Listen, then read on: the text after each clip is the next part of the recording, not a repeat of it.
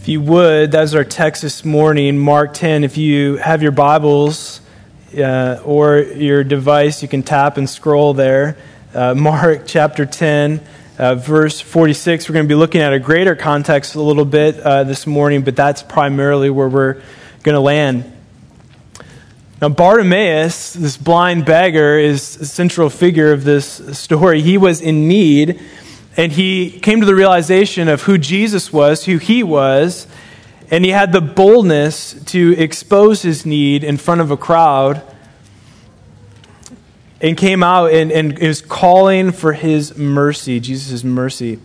Now, I have this question I've been thinking about all week. Why is it when we think of exposing our need or admitting that we're in need, it's tend to think of it as a negative thing? Like if I admit that I'm in need, I tend to think of it as a negative thing, like it's a negative realization. And I've been kind of understanding this, but for some of us, to admit that we're in need to others is near impossible. Like the world could be caving in around you personally, and someone comes up to you who you know loves you and cares for you, and is talking to you in the lobby, and they say, "Hey, how's it going?" And your response is, "Fine." Right? I mean, good. It's like there's some of us that's like almost impossible to admit that we are in need, and this is kind of where I am. I mean, God's been working on me in the last several months. Like, I'm realizing that in my story, it was so easy for me. Like, growing up, I had jobs early. I made major decisions on my own. It was self-reliance, pull yourself up by your bootstraps. I believed if you don't help yourself, God doesn't help you. Like all of these mottos. And I just remember being so self-reliant and self-sufficient to even admit that I was in need would actually to be like saying I'm failing at life to some degree. It's like this idea of just self-sufficiency within me. And so God is pointing that out. And in a text like this, he's pointing right at it. And I'm reminded of, it sounds weird to actually say this, but to be human is to be constantly in need. All of us are breathing air right now, hopefully. All of us need a meal. We are constantly in need. It reminds us that our greater need is something that is beyond ourselves. We are constantly in need of something that is beyond ourselves. We have to go to something to meet our needs. And the pattern in my life was this. I would have this need, and then I would go and try to figure it out on my own, or some struggle and try to figure it out on my own. And then when I have some action plan or action item, then I would come to God and say, "Okay, God, here's kind of my options, what I'm thinking about. What do you think? A or B? You pick. Help me out with whatever one." I mean, that's kind of a broad generalization, but really what I was doing was in my self-effort, in my self-sufficiency, trying to figure out how to handle all the things that life was throwing at me. And what I realize is how moronic that is in the sense that God already knows, but I was pretending like he didn't. And God, by his grace, invites us in. And so this is what I would say this morning of something that God is realizing within me. The thing that I need the most is the thing that I resist the greatest. The thing that I need the most is the thing that I resist the greatest. Maybe think about how many of us, if you're in a community group or a Bible study, and you're going around and you're doing prayer requests or whatever, and then no one says any personal prayer requests. It's just well, if y'all could be praying for my grandmother's son's brother's wife's cousin's girlfriend's dog threw up this morning. I think he has an allergic reaction. Would you pray for that? And it just goes around and everyone's is some other person, to pray for. And then a week later you realize that person was going through this tremendous tragedy. But I want to expose the fact that Bartimaeus, that we should take on the posture of Bartimaeus, son of David, have mercy on me. And actually to be in need of God is not weakness, but the greatest place that you could find yourself. That's where life begins. And so with that, would you pray with me this morning? I'm going to ask a couple of questions even as we're praying. Father, would you give us eyes to see where we are trusting only in ourselves? To expose within us what we are truly relying on, where we are placing our functional trust and faith. God, that through your Spirit you would give us eyes to see our true need, that you know far beyond what we even know. Thank you, God, for leading us with your grace how you do. Amen. Let me give a little bit of the context of the passage. So Bartimaeus is on the road that Jesus is heading to Jerusalem where he's going to suffer and die. Now in this, there is a huge crowd that is going to Jerusalem with him to celebrate Passover. So imagine just thousands of people flocking these streets, heading in the same direction. And in the midst of that, Bartimaeus calls out, "Son of David, have mercy on me." His friends, people around him, whoever it was, starts rebuking him, telling him to be quiet. But Bartimaeus actually says it louder, "Son of David, have mercy on me." Now, son of David is a messianic term. It's in the Old Testament, it's prophesied that through the line of David, through the line of King David, the Messiah is going to come. So when he is saying, "Son of David," what is he saying? I believe that you are the Messiah. I believe that you're the promised one. I believe that you're the anointed one, the one who is promised to us. I believe that you are who you say you are. So Bartimaeus shouts out now this. Now the crowd, it's important to know that the crowd has many different perspectives in it. You have some of the religious leaders and the rabbis of the day who don't want people to believe that this is the actual Messiah. They're threatened. And so they're plotting to kill Jesus for the claims that he's making. They're actively plotting and pursuing killing Jesus. And so Bartimaeus shouting out this messianic term they would want to silence him because they don't want any other people believing what Bartimaeus is proclaiming. Now also in the crowd, and Rob's going to talk about this more next week, you have people who are expecting Jesus to walk into Jerusalem as this kingly leader establishing his reign, who's going to overthrow the Roman government who is ruling in Jerusalem at that moment. You have people expecting Jesus to be that kingly ruler who is going to set them free politically and, if need be, through armed force and a revolution. And so they don't really want this king dealing with this blind beggar anymore. Jesus has got business to do in Jerusalem, so they rebuke him. But then you have others in the crowd who are amazed at who Jesus is, and they're believing the same thing that Bartimaeus is, that this is the Son of David. So there's mixed perspectives in this crowd. Now, if you look with me, previous in Mark 10, in verse 17, Jesus has this interaction with this rich young man. Now, the reason why I set this up is because its context actually foreshadows what's going to happen with Bartimaeus. The rich young man is, by their worldview and religious system, would be accepted by God, blessed by God. Why? Because obviously he's blessed by God because he's rich. God obviously loves and accepts and blesses this man because he's rich. So this guy is obviously morally good. Now there's a interaction, there's a narrative that happens between this rich young man and Jesus. And the rich young man is asking Jesus, how do you inherit eternal life? And they have this conversation about the law.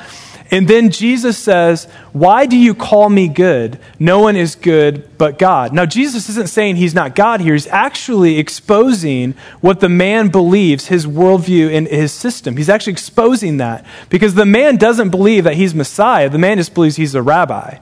So Jesus is actually confronting his worldview that you think that people are good in their own right and can be good. But he's saying no one is good, only God. Jesus isn't doing that. He's actually exposing the man because then the next phrase that he says to the man is that he says, sell your possessions.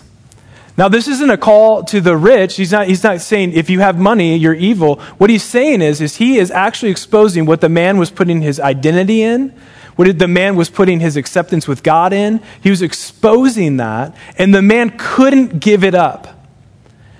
And then his disciples asked this question, if that guy can't get in, how are we? Who on earth can inherit the kingdom of God?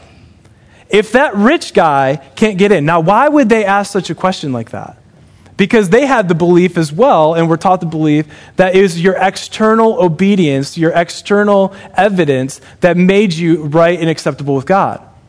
So Jesus you had that on and Mark 10, and then you have Bartimaeus. Now, Bartimaeus is actually coming to Jesus with a posture of, have mercy on me. So he comes to Jesus and recognizing who Jesus is and recognizes it's not what he does that makes him right with God, that makes him acceptable to God, but it's only on the basis of what? Mercy. So you have Jesus flipping this worldviews right here. You have a rich young man who everyone would have said is acceptable and blessed by God.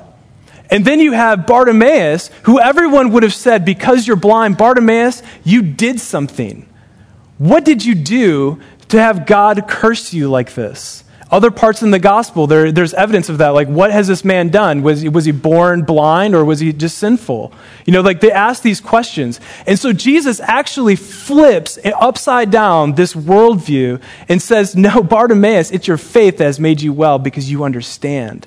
You understand who you are, you understand who I am, and you understand the basis of mercy alone, by grace. Do you see why the religious leaders would want to kill Jesus? I mean, does it now make sense why they're plotting actively to kill Jesus? He's not only trying to tear down their temple system, he's trying to tear down their whole ideology of how they actually view themselves as morally good and acceptable by the external things that they do to obey the law. And Jesus is saying, actually, you guys have it wrong. Bartimaeus is actually, this blind beggar who you thought was cursed, is actually coming and being made right with me rather than you. Those are fighting words. I think that's NIV. But you see kind of what's happening. The contrast between the two. The gospel, the good news of Christ's life, death, and resurrection is an offense. It is an offense, an active offense to those who are relying on their works to make themselves acceptable to God. Because the gospel says that you cannot save yourself, that you aren't good enough, that you need a substitute on your behalf to be made right with God. The gospel is an active offense to those who are relying on themselves. They're relying on the outward to make this inward change, but only God can change our hearts. When we base our acceptance and our standing on God with what we do and what we offer to God and all the things that we're doing, at best it's called a performance-based faith. We know that we're in the midst of this when Jesus calls us to rest in his grace, and the first question we ask is, what do I have to do to rest in his grace? We know we're in the midst of this when we tie our worth, value, and acceptance by what we do, and when we don't read our Bible or do all the right things, or we mess up like we're all prone to do, we feel incredible shame. And when we do all the right things that we know we're supposed to do, we feel incredible pride. It's a performance-based faith that's fixed on us making ourselves acceptable to God. It's working up a righteousness within ourselves and offering it to God, hoping that it's good enough, rather than a righteousness that started with God, and the gospel starts with God offering his righteousness for our behalf and trusting that and saying we are secure, not because of what we've done, but what Christ has done for us in our behalf. So many of us are locked in just with the performance-based faith of trying harder, pulling ourselves up by our bootstraps. But Bartimaeus represents this different posture towards Christ. He is calling out to Jesus as the Messiah, but on the basis of mercy alone. He is coming as one in need, relying on grace. And if it's by grace, it can only be received, not earned. Now, I want you to put yourself in the story. I've been trying to do this all week. Put yourself in the story of Bartimaeus. Imagine with me that you hear Jesus is coming, and Jesus is walking, and here's your opportunity. But all of your life, you've heard from the religious leaders and maybe family members, anyone else, that you have done something to make yourself blind. Like it's some sin that you have done. Now, imagine Bartimaeus in this story. He's probably thinking, I'm not worthy of God's time. Like, there is something that I've done. Now, I was reminded this week of how many times someone has said or twisted something, and what they have said and twisted about faith has actually kept you from hearing the true gospel and what Christ is actually saying. Some of you have grown up in highly legalistic churches, or you've listened to preachers on the TV. Stop doing that. There are just things that you guys have heard that keep you from hearing the actual words of Jesus. And I know this because I sit with you guys, and it breaks my heart when I'm talking with you guys, and you're talking about family members who have told you that you can't conceive because of some sin that you have in your life. Or someone who has told you that you have cancer because you don't have enough faith.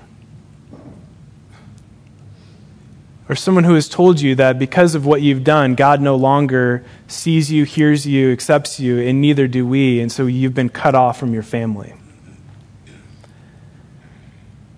Or you've believed this lie that your acceptance with God is based on what you avoid and what you do, rather than what Christ has done for you. And so this morning, I am praying so eagerly that you would experience freedom from those things that people have said to you. That you would hear the true words of Jesus. You would hear the gospel message this morning. Now, Jesus says his faith has made him well. Jesus, now I'm going to give you a Sunday school answer. Who is the healer in this story? Jesus, right? So it's not the quantity of Bartimaeus' faith that has made him well, because we know this in the other parts of the Gospels. We hear Jesus saying, if you have faith as small as a mustard seed. So it's not the quantity. It's not like I'm really, really, really, really sorry, or I have this amount of faith. And it's not even the quality of his faith. It's not like Bartimaeus didn't have any doubt or any fears or anything that he had to overcome in those things. It was the object of his faith that made him well. It wasn't the quantity. It wasn't the quality. It was the object of who he was putting his faith in that made him well. Although blind, Bartimaeus saw with perfect vision that day. Although blind, Bartimaeus saw clearly in that crowd, maybe the clearest of that crowd, of who Jesus was and who he was. So what's Bartimaeus' response to Jesus calling him? Jesus, can you imagine you call out, Son of David, have mercy on me, and then Jesus says, call him to me. Can you imagine what's going on in Bartimaeus' head and in his soul and in his spirit? And this is the response that I wish we all could have. He throws off his cloak, jumps up, and comes to Jesus. There is a sense that Bartimaeus wasn't going to just hide out any longer. And how many of us carry around this deep sense of spiritual makeup trying to pretend that we're not blemished? Bartimaeus was done with that. He throws off his cloak and he comes to Jesus. And the reality is that God already knows. He already knows where we're messed up. He already knows where we're in need. He already knows of our sin. He already knows of our prone to anger. He already knows all those things, but yet he calls and pursues us with his great grace, not because of who we are. You don't have to hide out anymore. God already knows. And grace isn't clean yourself up to make yourself acceptable to God. It's based on what God has done for us, even while we were still broken. Romans 5:8. While we were yet sinners, while we were yet dead, while we were yet rebellious, while we were yet, Christ died for us. Grace is meant to draw us in, not push us away. So wherever we're trying to find our life outside of Jesus, wherever we're trying to find our worth, value, identity, it is a trust transfer from those things to Christ. It is actively trusting him more. It trusts Christ alone. When we come to live with his power at work within us, we die more to ourselves, the more we experience true freedom in Christ. This phrase just stuck out to me this week. God's power for transformation lies just beyond your self-reliance. God's power, the gospel's power, Jesus' power to transform us lies just beyond our self-reliance. The insecurity and exhaustion of trying to make ourselves acceptable to God. The release of our pride in our efforts, the judgment of others, the comparison trap, the shame of not living up to these standards.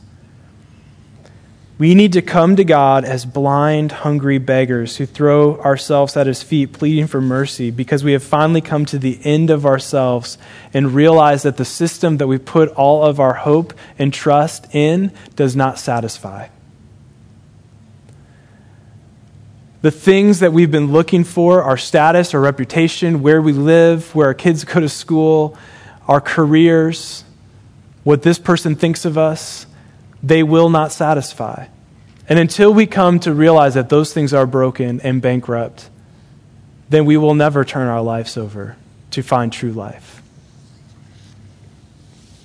So we try to prove ourselves to others by our own efforts and our performance. But I'm coming to believe personally within myself, as God has been revealing this to me, that our self-righteousness is just as much a rejection of God's love than someone who flat out denies God. I am coming to believe the core of my conviction that our self-righteousness is just as much as rejection of God's love as than someone who flat out denies that there even is a God. What do I mean by that? To refuse his mercy, to refuse his grace, is to say that I am not in need of you. Faith in Jesus and what he has done shifts our need for self-righteousness, because we no longer need to come to him with what we've done. We only need to come with him with a repentant helplessness like Bartimaeus. You must admit that you are not righteous within yourself and you need help, that you need a Savior. And it's only when we come to realize that he is life that we finally truly surrender. And so the Savior, Jesus the King, is asking us to follow him, not to prosperity, not to wealth, not to health, but to suffering and death.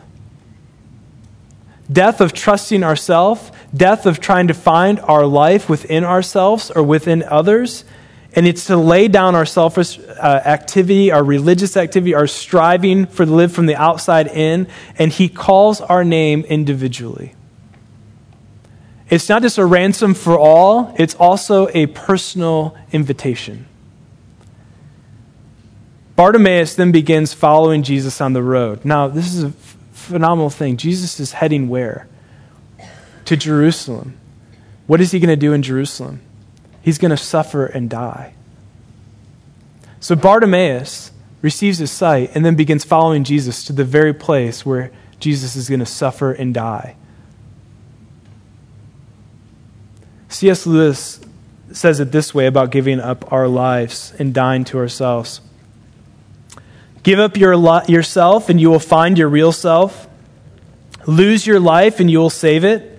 Submit to death, the death of your ambitions and your favorite wishes every day, and the death of your body in the end. Submit with every fiber in your being and you will find eternal life. Keep nothing back. Nothing that you haven't given away will really be yours. Nothing in you that has not died will ever be raised from the dead. Look in yourself, and you will find in the long run only hatred, loneliness, despair, rage, ruin, and decay. But look to Christ, and you will find him, and with him everything else is thrown in. He goes on to say, if there is a debt, a scarlet stain that we cannot pay and cannot cleanse within ourselves, then there we find the cross that is the only way to life through his death and atoning sacrifice. It is by grace alone, in faith alone, in him alone. Let me ask this question this morning. Who are you in the crowd? Who are you in the crowd? Can you be honest with who you are in the crowd? Whether you are weary and have been listening to voices saying that you're not worthy of God's love and time, would you respond to his divine calling today to know him and walk with him? Whether you have been trusting in your own self-efforts, your self-righteousness, your status to earn God's attention, or have been viewing yourself higher than others, today respond to his call like a blind man seeking mercy. Whether life situations find you weary, in a weary place, and you are tired this morning, he is calling you to rest in him and his grace. He is calling your name. I want you to picture him, and actually, if you can, just listen for his calling. Like he is actually calling you this morning. There is a divine invitation to each one of us to know him. We don't just trust the gospel once, we continually trust it. We don't just come to place our faith in the gospel and then rely on self-effort to grow and to move and to live. We trust the gospel continually and rely on his grace to sustain us, to empower us, and to change us. Joe Thorne says this quote, "When the gospel is central in our lives, we experience spiritual transformation, not just for moral improvement. And this change does not come about by our own willpower, but by the resurrection of Christ. Our hope for becoming what God has designed and desires for us is not trying harder, but trusting more. Relying on this truth and the Spirit to sanctify us, it is a trust transfer from the self-sufficiency we find within ourselves to Christ's supremacy. Because of what he has done for us, I can freely admit that I am in need. I am more sinful than I would ever dare like to acknowledge in front of you all today. But because my faith is in Christ and what he has done, I am far more accepted than I ever dared hope. Because of what Christ has done for us, we are his, we are known, we are his children, in spite of us, but because of what he has done.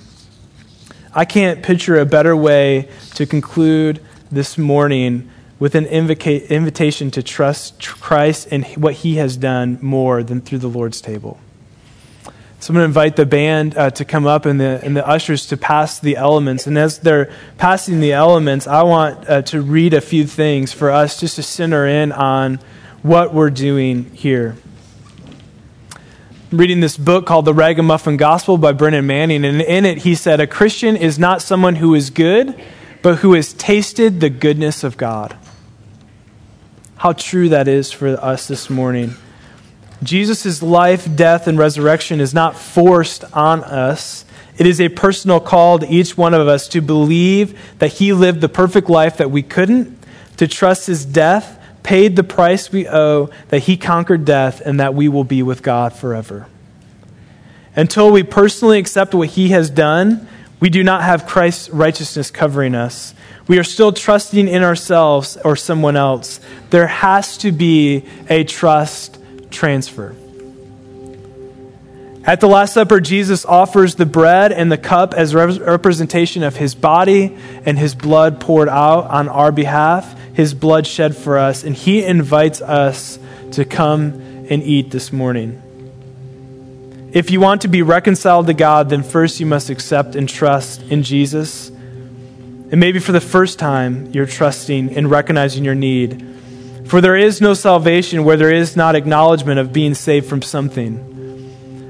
So whether this is your first time to place your trust in faith in Christ, or whether this is the 100th time to place your faith and trust in what he has done on your behalf, or whether this is the 1,000th time to trust that it is by grace. When you think of this question, Jesus is passing by and he is calling you to himself. What will your response be? And as you hold the bread and the cup this morning, I want to read from Isaiah 53. He was despised and rejected by men. If you could, just close your eyes if you already have the elements. He was despised and rejected by men, a man of sorrows and acquainted with grief. And as one from him men hide their faces, he was despised and was esteemed not. Surely he has borne our griefs and carried our sorrows, yet we esteemed him stricken, smitten by God and afflicted. And he was pierced for our transgressions. He was crushed for our iniquities. Upon him was the chastisement that brought us peace. And with his wounds we are healed. All we like sheep have gone astray. We have turned every one to his own way. And the Lord has laid on him the iniquity of us all. As you're sitting there, are you personally laying upon your transgressions, your iniquities on him?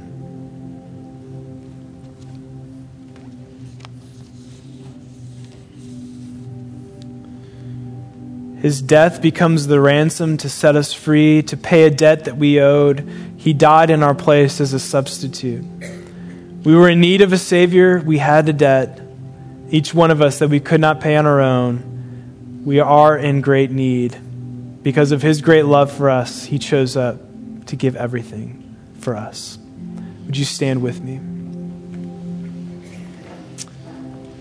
We trust in his body broken for us on our behalf, and we actively and intentionally make a transfer from our self-reliance to his perfect life on our behalf. Take and eat. Because of his life poured out for us, his blood shed for us, he paid a price that we could not pay within ourselves, and we actively and intentionally put our trust in him and what he has done for us on the cross. Drink. This morning, I want us to respond in song, but with a posture of Bartimaeus, that Bartimaeus came because of the grounds of mercy, not because of who he was. So would you remain standing with me as we sing the song Forever Reign? And there's this phrase in here that I want you to picture Bartimaeus running and throwing his cloak off and running to Jesus, the healer of all.